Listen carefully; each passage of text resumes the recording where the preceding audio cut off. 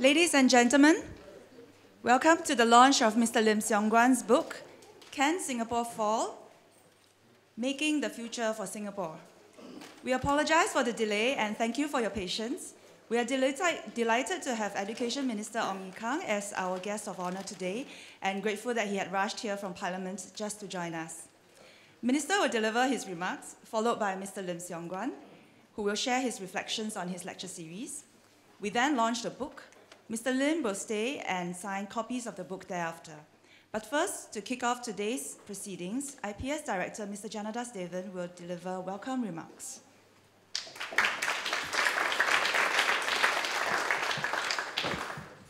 Mr. Ong, Minister for Education, our guest of honor, Mr. Lim, ladies and gentlemen. Mr. Ong, we are very grateful that you had to rush down from Parliament to attend Grace's occasion. And since the fate of the government hangs on just one vote, he'll be rushing back to cast his vote in a little while, as soon as we are done here.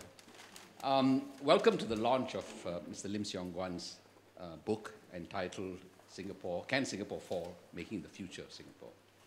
This is a collection of Mr. Lim's 3 IPS Nathan lectures, and as well as the post-lecture discussions that were held immediately after each lecture, held during his term as the 4th S.R. Nathan Fellow in 2007.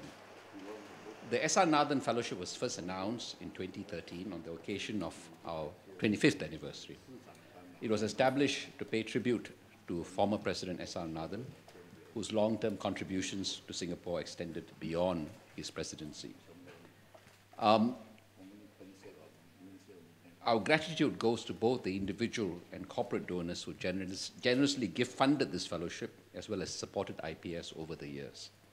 As we celebrate our 30th anniversary this year, I'm happy to report that we have completed 5 S.R. Nathan lecture series, the latest being that by HDB CEO Dr. Cheong Kun Hian.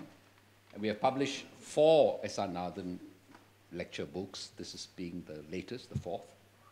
Our next S.R. Nathan Fellow, if you have not heard, our 6th, is the distinguished historian Dr. Tan Tai Yong, who's president of Yale NUS, and actually the first non-civil servant and non-corporate, first academic to deliver these lectures. His lecture series is scheduled to begin in September. His lecture series will coincide partially with the 200th anniversary or bicentennial year of 2019, Singapore's founding by Stamford Raffles in 1819. Mr. Lim Siong Guan's lecture series was actually our best attended one of all 4. Actually, best attended of all 5. And it enjoyed wide media coverage. He began with the observation that Singapore's survival and growth could not be taken for granted. I found his lectures most enlightening, not least when I didn't agree with him. For example, his reliance on the historian Glubb, Sir John Glubb, the author of The Fate of Empires and the Search for Survival. I found the thinking of that Glubb alien and somewhat dispiriting. But what fascinated me was why Mr. Lim found Glubb valuable. It became plain that the affinity he felt was primarily ethical. Never mind if Glubb might seem politically incorrect to many today. Mr. Lim wasn't bothered. He relied on Glubb and returned to him repeatedly because the ethical narrative that Glubb saw underpinning history appealed to something very deep in Mr. Lim.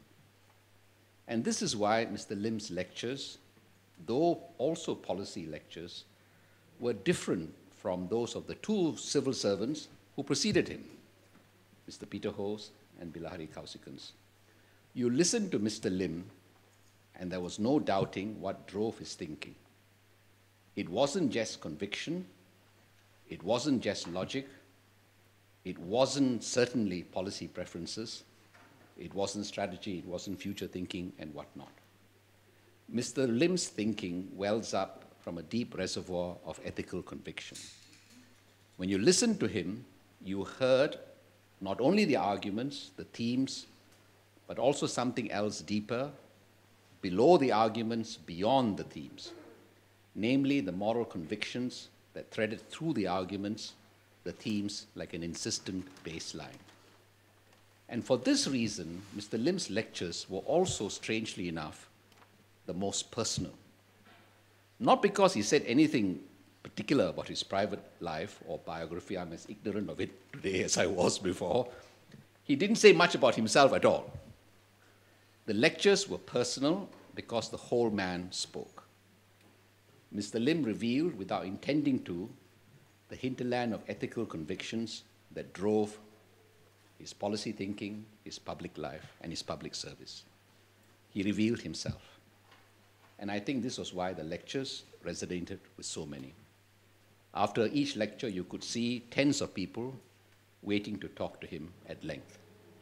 I understood also why so many of my senior colleagues, older colleagues in the public service, have long told me that Mr. Lim Siong Guan was a charismatic figure. His charisma arises from that deep reservoir of ethical convictions. So thank you, Siong Guan, for supporting our fellowship, the goal of advancing public understanding and discussion of issues of critical national interest. Thank you. Mr. Lim Siong Guan, the author of the book Can Singapore Fall? Director of IPS, Mr. Janadas. Sorry to cause all this trouble because we're supposed to have a debate on education yesterday, but it was shifted to today.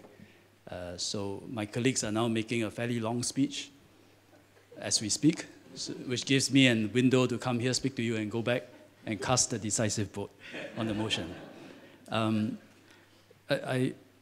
I read all the newspaper reports on Mr. Lim's speeches, but frankly, I have not read the book. But today, I don't really want to talk about the book. But I thought, talk a bit about Mr. Lim. When he asked if I can launch this book, I said yes readily, because he has always been a mentor of mine. When I joined the civil service as a young officer, he was permanent secretary of PSD. So basically, he decides your promotion, your posting, everything.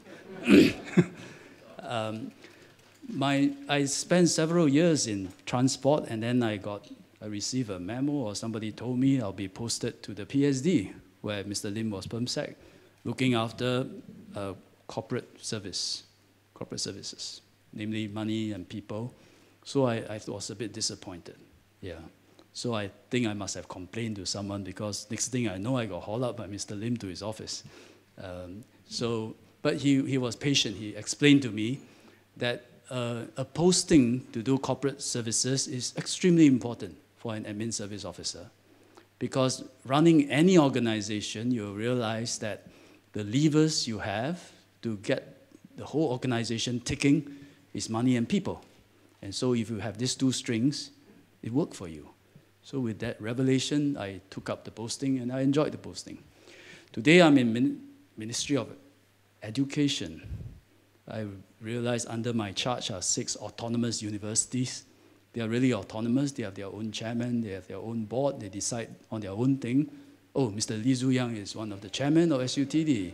And so he knows what I'm talking about. He's very autonomous. And I realized the only thing I can persuade Mr. Lee Zhu-yang to maybe listen to my opinion is I control the budget and I control certain appointments. And I truly now understand the words of Mr. Lim and his lessons. I just stepped down as Second Minister for Defense. Well, in Ministry of Defense, constantly we are talking about total defense, military, civil, social, economic, psychological. And increasingly, we felt that psychological defense is the most important defense of any country now. Conflicts are becoming so sophisticated. Even before you fire the first bullet, there will be all kinds of infiltration, using of social media, using of online falsehoods affecting people's sentiments, creating contradictions within society, and we see all this happening. And the way to defend it, not through bullets, not through equipment, but really our psychological resilience as a people. Do we trust each other? Do people trust government? Do government trust people? Can we band together? And it's getting more and more important, and who is the author and whose brainchild is this? That's again Mr. Lim Siong Guan, since 1984. A very prescient framework for thinking about our national defense. And of course, I'm now in Ministry of Education. One of the first things I did was I wanted Ministry of Education to be a lifelong learning ministry. So I put up a proposal. We transfer what was used to be called Workforce Development Agency under MOM, and we transfer that function over to MOE. And so MOE, instead of looking after just formative education, now look after that plus lifelong learning. Yeah, John was helping me with that, right? And so, but it wasn't a straightforward exercise. There were many people expressing all kinds of views and concerns, but I find that within MOE, they embrace that mission very readily, because I find that within MOE, there's already a very strong sense that lifelong learning is important. And when you dig deeper, you realize this was, again, planted by Mr. Lim when he was permanent secretary, when he had the vision of thinking school, learning nations. So every corner I turn in public service, every place I go, you'll find that Mr. Lim has left an indelible mark. And not just a fleeting mark, but something that shaped the thinking of the whole organization. Some months ago, I spoke to a wise old sage. He's a businessman, a really wise sage. And then we were talking about good leaders. We talk about the president of China, Xi Jinping, and that he's a benign, good leader for China. So I asked him, for a good leader, how long does it last? Is it temporary? What's the impact of a good leader? How long does the impact of a good leader last? He said 80 years. 80 years. So I asked, how did you come to this number?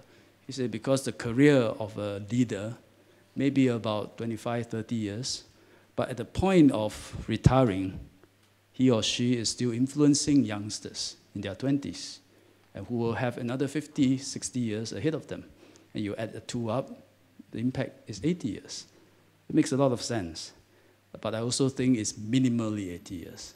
Because in that process, along the way, if there are people who can internalize the thinking of the great leader and then build upon it, reinterpret it, refresh it, pass it down to the next generation, who then do the same, it can go on and on.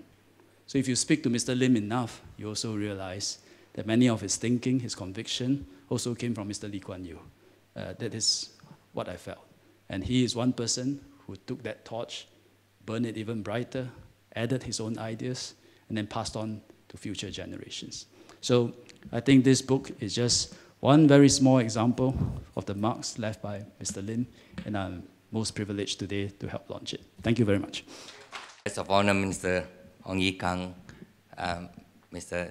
Janardas Devan, thank you very much for your remarks, and thank you very much, friends and ladies and gentlemen, for taking the time to come this evening for this introduction to and the launching of the book. I wanted to say that in the process of working through lectures and so forth, I was just remarking to Ariel, who very kindly looked after me through these whole series of lectures, and said, this is, among all the S.R. Nathan Fellows, I would have been the one who had delivered the fewest number of lectures. It was until that time, but now future S.R. Nathan lectures will be just as few. But anyway, at that time I said there was the fewest number of lectures. Yeah, she says, but yours is the first series of lectures which tells people you better do something about it. Previous lectures, Ariel, you may not have remembered, you're telling me that previous lectures have tended to be descriptions of what people have done and why they thought that way and so forth. But what you found was what I was trying to put across is to say, this is the way I think, this is what I think the issues are, but really people have to think about it and do something about it. I want to say that when I was approached whether I would consider to be the fourth S.R. Nathan lecturer, it didn't take me very long to decide to agree to it, because as I thought about it, I felt that this would be an opportunity for me to raise something which is all the time in my mind and close to my heart, talking about the success and survival of Singapore. There's no doubt that much of that came because I spent 21 years in Ministry of Defense, in two periods, which is interspersed by 3 years serving as Lee Kuan Yew as his principal private secretary. And that time, all the time, the issues are really about how do you keep Singapore going? How do you help build up? How do you help assure the survival of Singapore? Those were the years of conviction that that success and survival are two sides of the same coin for a small place like Singapore. May not be same that way for large countries, but it is so for small countries. That if we succeed, we survive. If we don't succeed, then we have a pretty hard time carrying on as a country which is independent and sovereign, rather than a country which just has to do whatever it is their neighbors or bigger powers may tell you to do. So I took this on as just an opportunity to address these issues, to clarify my own thinking as to what is involved when we talk in terms of how do we assure the survival and success of Singapore for, let's say, the next 50 years. And so I appreciate very much this opportunity that was given to me to spend these few months working on this issue, thinking through, especially trying to figure out the way by which to communicate these thoughts. I must thank Janadas for finally making sense of what my talks were about. I didn't fully understand it until I heard what Janadas spoke just now, which was really very good and very enlightening. And so, I was going to go through a description about what he referred to as GLAB, the particular point that he didn't fully appreciate or didn't agree with. I was going to describe it, but since that would prevent you from taking your time to read the book, I think I better not describe it, so you better read the book to know what Janadas is talking about and what I thought was very important. But the fundamental idea about GLAB, who was an ex-British soldier, and then after he retired, he decided that he wanted to be an author and a historian. He decided quite early that he says it's no point studying history as taught in school in any country in the world, because all history as taught in school in any country of the world is very much propaganda. It somehow must make the country feel heroic in some way. It's heroic either because it has gone and succeeded in wars and battles, or it's heroic because they can say how many millions of their people died for the sake of the survival and the independence of the country. So he said, if we are going to learn anything from history, we ought to study world history, which he did. He studied 3,100 years of world history, 11 empires, starting from the Assyrian Empire and going right through the British Empire. And what he found most amazing was, how come all these empires lasted at the most 250 years? And he says, despite advances of technology, yet the empires lasted only 250 years. And in order to get an answer to that question, he decided to study the rise and fall of the empires and found that all the empires went through the same sequence of what he called different ages, right, of the rise and fall of empires. He found all of them went through these different 7 stages, where he talked about the age of pioneers, the age of conquest, and then you have the age of commerce, where the merchants come after the people who had conquered new colonies, and in a sense they milked the colonies. Then the age of affluence, after which you come to what you call the age of intellect, then age of decadence, and finally the decay. I don't want to go to any of those details because you really ought to read the book to understand a lot more about it. But the important conclusion from his analysis was simply that affluence was the driving reason for the growth of these empires, or these nations. The chase for affluence, that is what accounted for tremendous economic growth. But after it had reached the age of affluence, which is kind of the pinnacle of the power of the empire's decay. And the decay is in a way caused by affluence. The decay is a social decay. So affluence caused the rise in economic growth, and affluence in a way was the cause of the fall in social decay. And Glubb was asked whether his analysis of the rise and fall of empires applied also to small states. And he said, yes, it applies to small states. If the small state has tasted the affluence and the power, it will go through the same sequence. So I use that really as the anchor for the lectures. But it's pretty bad if I were to simply say, we have a problem, we have to think about it. I need to offer a way of thinking of possible solutions, although what I hope for really from the lectures and from this book is for people to say, let's think about it. By all means, tear apart all the arguments and so forth. My desire is really for people to say, like Janadas has said, don't take the independence and the sovereignty of Singapore as a given. It is something we have to keep working at, keep creating and recreating. But fundamentally is to ask ourselves, if we have now reached the stage of a first world economy, all that rise in economic growth, and if we think more or less we can identify ourselves as in the age of affluence, the question is, what happened to the fall?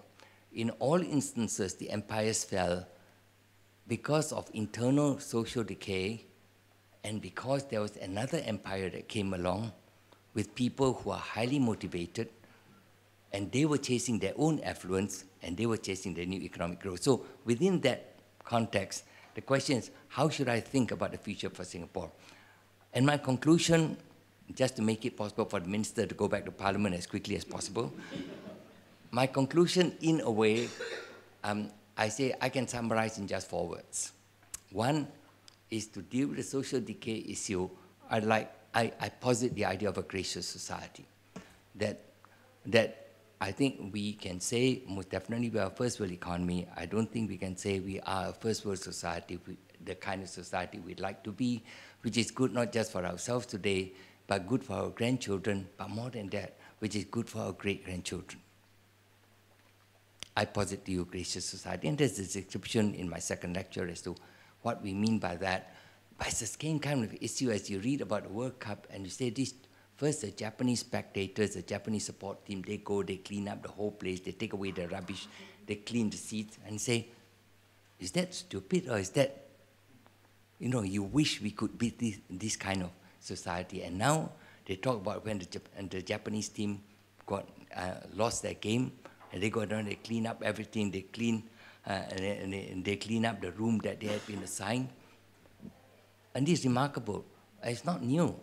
I was speaking to somebody who took a walk at the Sydney Harbour Bridge, and you walk on the arch, and they were all given this a towel each, I suppose to wipe off the sweat or to clean themselves up after the walk. And it says, there were Japanese in their team, and they did this remarkable thing. They took that towel, and they also washed, and they also cleaned up all the various gear they were given, the safety gear they were given. And he asked them, why do you do this? And they say, because we clean it up for the next group of people who are going to use the gear. Now, should we aspire to be that kind? I posit to you, I think we should try to be more that kind of a people, because I think it will give us something very special as a community.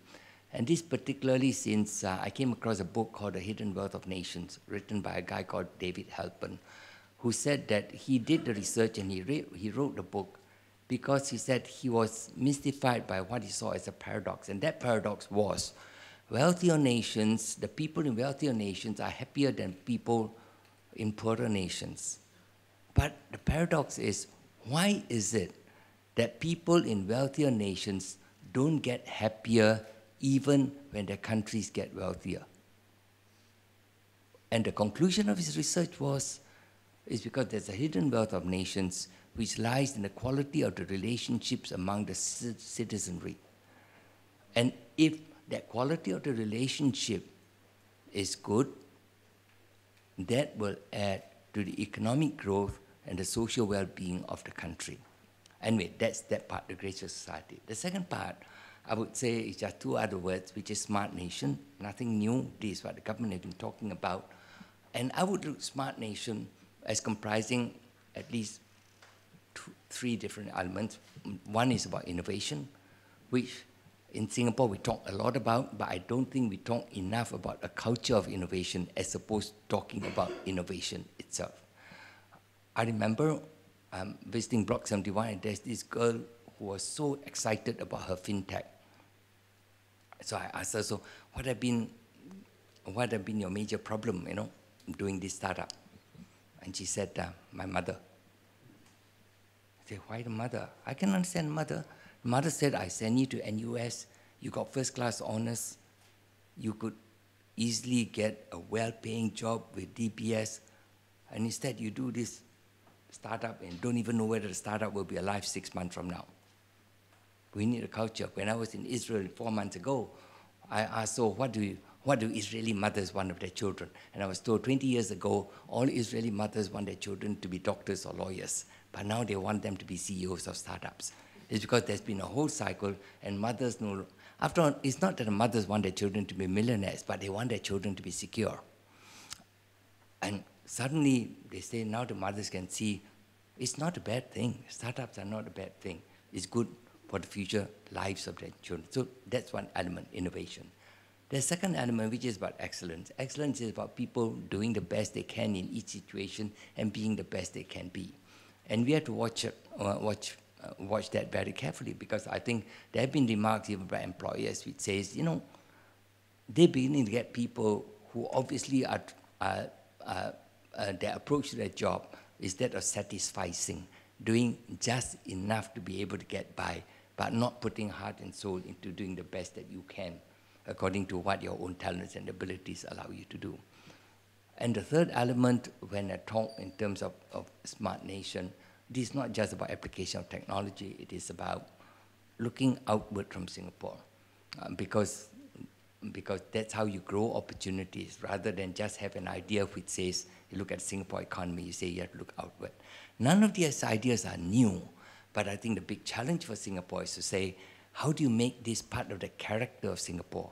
How do you make this part of the culture of Singapore?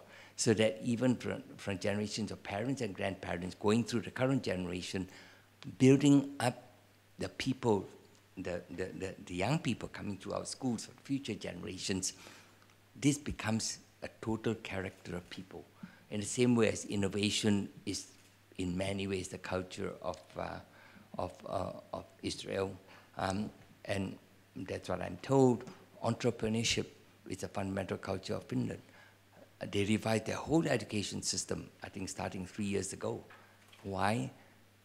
It's not about, the practices may be such that so they don't have so many exams and tests and so forth, but they say the fundamental reason all these changes took place is because they had decided that the future of Finland lies in entrepreneurship. And they redid their whole education system based on that idea. So a typical question for a kid in primary 6 is, how do you go about setting up a bank? That's a typical question. In the case of Singapore, we can never answer that question. Our kids can't, because say, if you don't give me the lessons, I don't know how to answer any question. But that's different. That's exactly what the minister was telling us about lifelong learning and continuous learning and so forth. This is what it is about. So, in a sense, that's what the whole book is about. I just want to thank IPS for the opportunity to be able to spend a few months thinking these things through, coming to certain conclusions, but I make no claim whatsoever that the prescriptions for the future are necessarily the correct or adequate ones for Singapore's future. But if people will be able to just read through the lectures again and just have a big verbal fight with each other, that's good enough for me. Thank you.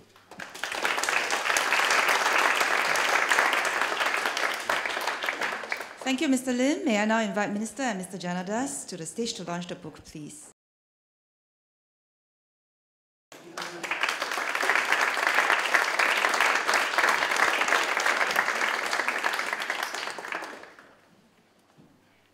Mr. Lim now presents the book to Minister. Mr. Janadas presents a memento for Mr. Lim.